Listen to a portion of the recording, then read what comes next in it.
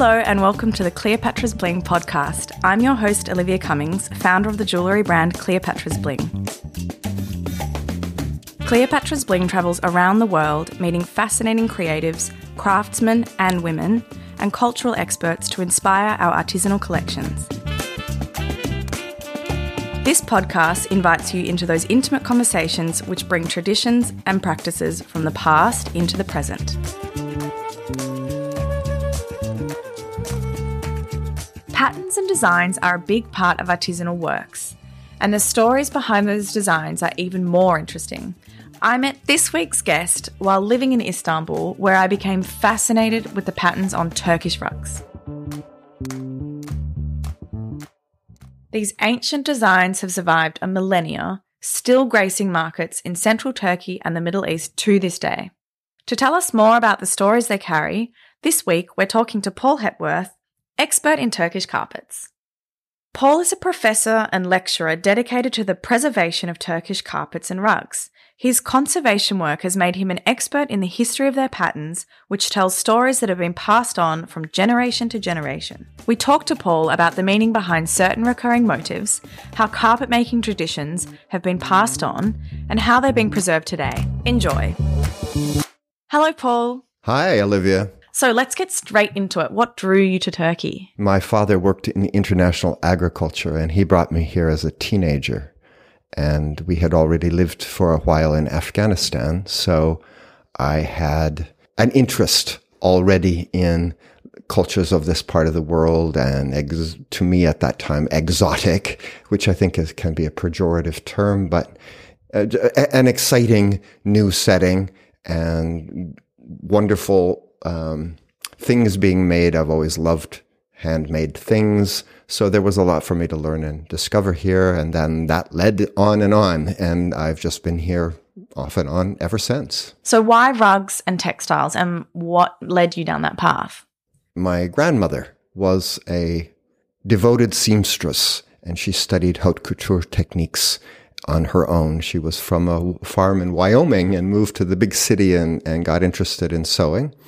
And when I came to Turkey, of course, Turkish carpets are so famous and so enchanting in terms of pulling you in and making you interested in thinking more about, all aspects of them, the colors and the weaving and the people making them and what their lives might be like. So I wouldn't say it's just rugs, but certainly rugs were a big thing because they are very embedded in the popular consciousness of what comes from this part of the world. Kind of an automatic then. Can you describe a typical Turkish village rug so our listeners can imagine it? For example, a common motif that we might see or something that's quite specific to Turkey? Sure. I think what we could do is step back just a moment and categorize, first of all, what a village rug is versus other kinds, and also what a Turkish village rug would be. Probably when most people think about Oriental carpets, which is an odd historical term in itself, they're really thinking of Iranian and Turkish, and the Iranian carpets are very distinctive in terms of the colors and motifs and so on. And when you come to the Turkish end of things, then there are village rugs and what you might want to call urban or rugs made for elite type people for their homes and settings. And those tend to have a lot of similarity with Iranian carpets. So they have these very arabesque, tightly woven, many florals, even sometimes animals. But the point there is that it's very busy and fussy patterns. And the village rugs are much simpler. They have more open areas. They're much more geometric in conception. The colors tend to be stronger and brighter. And if you like that, they are just delightful. So what functions did rug making have for their makers, both practically and creatively? Certainly there has always been an economic benefit to a rug weaving family. The role of women in the village might imply that their movement is somewhat restricted, that they're more likely to be staying home and taking care of the kids and so on. And yet this would give them a way of making extra income for their family. So I think that's potentially a part of it. But I'm pretty sure that most village rugs were, conceptually at least, intended for the people who made them, so that they are making rugs for themselves. And in that setting where you're making rugs for yourself and your neighbors are making rugs for themselves, and by yourself, of course, it's an extended family situation. So it's not just selfish, I'm making my own rug, but you're making rugs for people who are dear to you, and they're going to use them. And their practical function is absolutely paramount. If you're a nomad and you need these rugs to set up your tent or your location, if you're in a stable village setting, again, you need rugs for sitting on and lying on and sleeping on, and they keep you warm, and that's all their practical function. But the dimension that I think matters the most in terms of why they are such beautiful things is this aesthetic dimension, that for women who might not be able to get out a lot and go places and do things, this would be an enormously creative outlet. They would learn unbelievable amounts of information from previous generations, from their older family, their grandmothers or whatever, about how to spin and how to dye and what materials would be used in dyeing and how long you cook them. And learning is always exciting, especially if you don't have other options for education. So that being deeply engaged in an activity that stimulates you must have been really great. Then you get to the place where you're actually weaving, and you get to mix things up and put colors and motifs together. And your product, when it comes off the loom, is automatically going to be compared with other people next door in your family. And if you're really good at it, you're going to get a lot of attention. So you would have the reinforcement for the activity, and you would have the activity itself.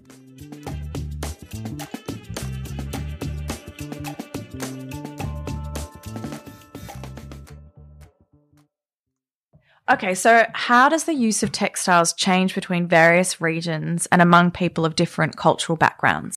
What we're really talking about, and I think we can still see it in the world today, although when you look at fashion or when you look at the way people present themselves, clothing and objects that we use in our daily lives are an important way of saying, this is who I am. This is the group that I come from. These are values, in this case, aesthetic values that my group has. And so they're kind of like identity markers. They really do help identify who you are, not only to others, but to yourself. So that looking around the world, yeah, of course, if you go today to almost any place, everybody kind of looks the same. But then once you're there for a little while, it stops being true. You know, people have a need to make differences, even if they're small, because they want to say, I'm not them, I'm us. And so a lot of regional differences in rugs are like that. When you're first starting out as a novice and you're looking at rugs, well, they kind of look a lot alike. You see the geometric patterns and you see the colors and then you start to begin to pick up, oh, that color in that border area, that's very different from any other rug that I've seen. And where is that from? And you find out that border color is an identifiable marker for a particular group. And you get in further, and there are particular designs, particular layouts, particular colors, particular motifs, and they establish both geographical region, but also ethnic identities. So that this part of the world has been, and still is, but has been even more so in the past, filled with different groups of people living side by side. And they look at each other, of course, and they like various things about this one or that one. So if you look at Group A's rug, you'll find, well, it's got similar features to rugs around it from the other group. But it will almost always have something that says, no, I'm somebody else. We're similar, but we're different. So this need that I think is very common to people everywhere to be part of a group which is separate from part of humanity. I mean, it would be nice in some ways if we were able to see our brotherhood as a race of human beings. But within that, there is clearly a strong drive to, identify with a religious group or with an ethnic group or with a racial group that sets you apart. I've always seen these carpets as having a kind of background role in history, but from what you're saying, it actually seems that they've played a really big part in identity. What else does the artifactual evidence show us about Turkish village carpets in terms of design and technique? When I first got interested in these rugs and started reading about them, and we think of 500 years as being a long time, and of course it is, but we have definitely survivors from 500 years ago. And then we have survivors that go back maybe one or two examples, even 700 years. And then we don't have anything, nothing, except for multiple references in written sources. So people in the Roman Empire had rugs. People in the Persian empires had rugs. There's a famous Persian king, the last before the conquest by Islam, Khosrow, and he was said to have this gigantic, massive rug of many, many, many square meters, which was studded with jewels. And when the conquerors came there, they cut it up, and everybody got to haul off a piece. And you think, wow, wonder what it looked like. And then we're stuck because we don't have any idea what technique you would use to stud a rug with jewels. Is it we don't even know if it's a pile rug or a flat woven. So this was the state of things. A couple of exciting and stimulating things happened. One of them, there was a tomb that was excavated in the mountains of Russia and borders on Central Asia. And lo and behold, in the ice was a frozen rug, a pile rug, and it could be clearly dated to, I think it was 1300 BC. I'd have to check the date again, but very, very early. So suddenly we now have a rug. That's physical evidence. And it wasn't just any rug. It's a very sophisticated rug. It's called the Pazyryk carpet, and it's in the museum in St. Petersburg now. And because it's so sophisticatedly designed and sophisticatedly woven, it can't be like, oh, they were just learning now. No, this is clearly a very high art form already. So now we have pushed back the origins of rug making another several hundred years at least. And so that's a new thing that we suddenly have we can hold it in our hands, we can look at it, we can study the colors and the weaving and so on. And what I hope that this is giving you as an explanation is how little there is to go on in trying to come up with evidence for the development of these techniques. They've been around for a really, really long time. We know that, and I mean really, really long time, early in the evolution of human history. But we don't really know very much about how they were figured out. When we go back to archaeological context, rugs are wool or silk or cotton, and they don't survive. It's an organic material, and in general, unless the conditions are really remarkable, like being frozen permanently or in a desert, as in Egypt, they, tons and tons and tons of these things were made, and we have none of them. None. But what we do have, of course, are things that do survive, like ceramics and glass and stone, and groups of people in that archaeological context develop a vocabulary of motifs that we can be pretty confident about that they had a symbolic meaning. So can you expand on that a little bit? So, for example, what are some symbols and motifs that continue to appear in today's designs? They're found in their temples, or they're found in their burials. And that's where people want to put their symbols, of course. So you could find a motif that sort of looks like a ram's head. It's got two big curly horns that come off of it. And that's really old motif. And if you're an agriculturalist, well, sheep are a pretty big part of your life. And the ram is a very dynamic, strong, vigorous animal that you'd want to identify with, and then it gets associated with your religion or whatever. Those symbols at some point get translated into, more two-dimensional representations, like on a rug or on a flat-woven kilim. And they probably still retain, at least for a while, a direct sense of, this is a ram's head, and it means, good luck, vigor, my man is a warrior. I mean, a lot of meaning can be ascribed to it. But over time, motifs tend to lose that direct meaning.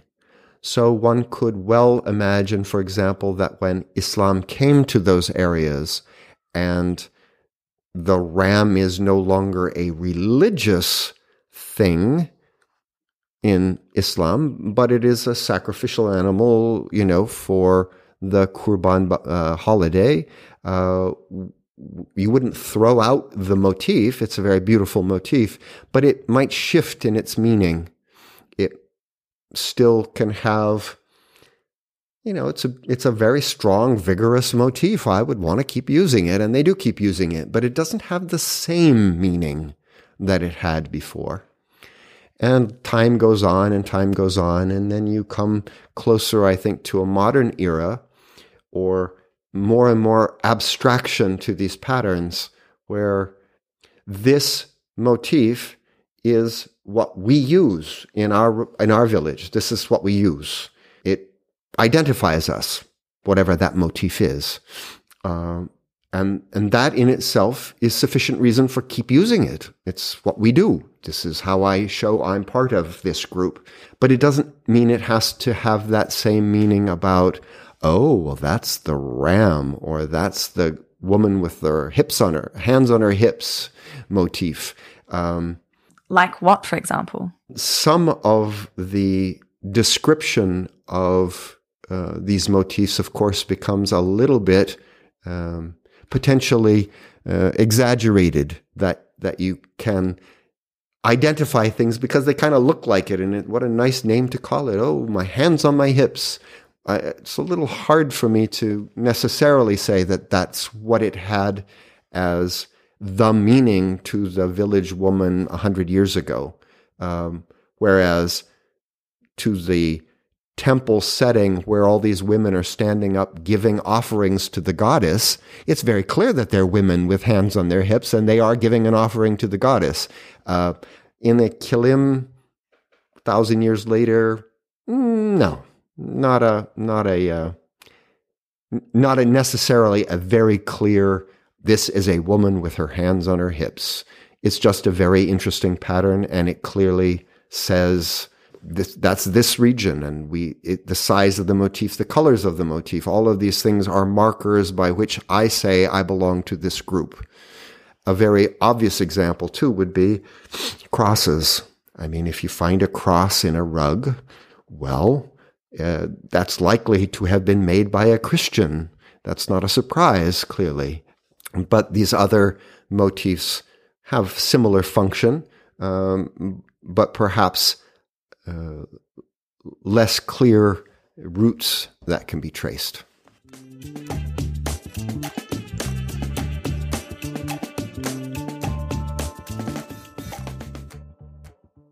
The symbolism of Turkish textiles has been interpreted in so many different ways. How has your research influenced how you think of these interpretations? My original approach to rugs was just as an enthusiast. I just thought they were beautiful and interesting, so I looked at hundreds of them and asked lots of questions and was given lots of answers. So, as I say, oh, that's hands on her hips, oh, that's the camel foot, oh, that's the whatever. And as I subsequently became more academic in my studies, so I actually studied art history and conservation, this question of, well, okay, it does look like a camel's foot, but how do you go about proving that it is really, that was the original origins of it? And when you start to push on some of these things, it's very clear, as I described earlier. I mean, the ram's head figure, I really do think is a ram's head. No doubt about it, because we can kind of follow it through time in these different contexts. So have these symbolic traditions survived well in the modern era, or have we sort of lost the symbolism of the carpet in the name of aesthetic values? Well, I would say in terms of modern carpet making, other than saying, oh, that's a ram's head, or that's a hands on her hips motif, they don't have any meaning particularly. We don't invest, wow, if I have a ram's head, my rug will bring good luck to my house. We just don't really do that anymore. So they have essentially lost all of their totemic significance to modern people. And I think that surely is a reason why rug making doesn't have the same status and position that it once did. There are pieces of the puzzle that we've talked or alluded to today in our talk, and I think until they come back, it's not going to quite work the way it did. So at the very beginning, we were talking about how the young woman of the last century would have gotten a lot of personal satisfaction from this activity, as well as recognition, as well as potentially money, making useful things for her family, etc. It has now become, for as far as I can see in Turkey, those who still do rug making, it is a commercial venture. This is something they can do to make money. They go to a factory setting and they are given a pattern and they work that pattern. It doesn't have necessarily any personal connection anymore with their identity to their group. I mean, she can sit down and work a pattern that comes from any place in Turkey or even not in Turkey. I mean, it can be a totally made up design. The product that comes off the loom at the end may be very attractive from a interior design point of view. So I want a rug that is large pink flowers for my front room. Well, you can have that made. But the maker isn't coming from a village that made large pink flowers. Those have to be thought up and laid out, and then she does it. And she's not invested personally, I think, the way she would have been with this activity of 100 years ago, where this is my group, these are my people and my motifs and my colors, and I get to add my little bit of creativity to it, but it all links together to anchor me within this social context. So that's kind of disappeared. Does that also mean that the quality of weaving is going down? as that has disappeared, I think pretty much inevitably the personal investment goes down. The quality of the weaving is also likely to go down. I mean, you look for shortcuts. Well, let's use machine spun wool. Let's use machine synthetic dyes. Because the point is to make something quickly and make money. It's not to make something that my family is going to love and use for the rest of however many generations. We don't use rugs like that. I mean, I could ask you, how many rugs do you have from your childhood that you plan on giving to your children? I wouldn't expect very many.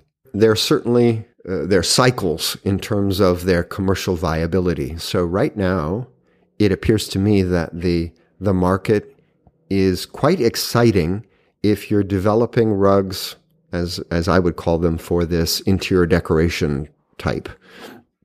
So that wealthy people want new designs, interesting patterns, and those designs and patterns are brought to Turkey or China or Pakistan or wherever, and they're made up, and then they're commercially sold, and the people use them for a while, and then they want something else for their next version of their house, and then that rug will go off somewhere. I don't think it'll get thrown away, but it will be a used rug. It will have that kind of value attached to it. But that very much limits then these traditional patterns. People, why would I want a copy of a traditional rug? I mean, I'm not invested in the identity of the group. And the person who made it isn't even invested in the identity of the group.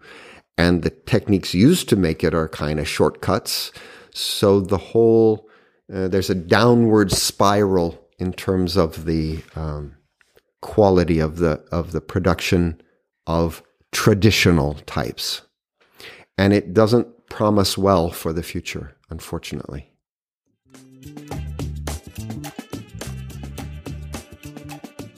All right, so for this last part of the interview, Paul, we're going to do a bit of a speed round of questions. We'd like you to just answer what comes to mind first. What is your favourite rug that you've studied? I have a passion for Kurdish rugs from the east of Turkey. They are just wonderful. And what is your favourite part of studying Turkish carpets?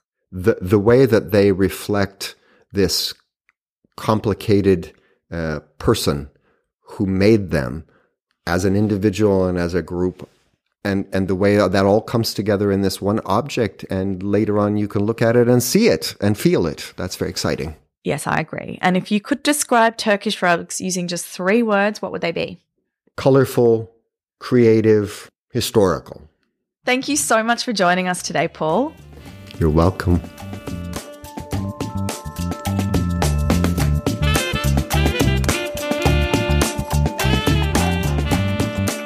For more information on Paul, check out hepworthshepper.com.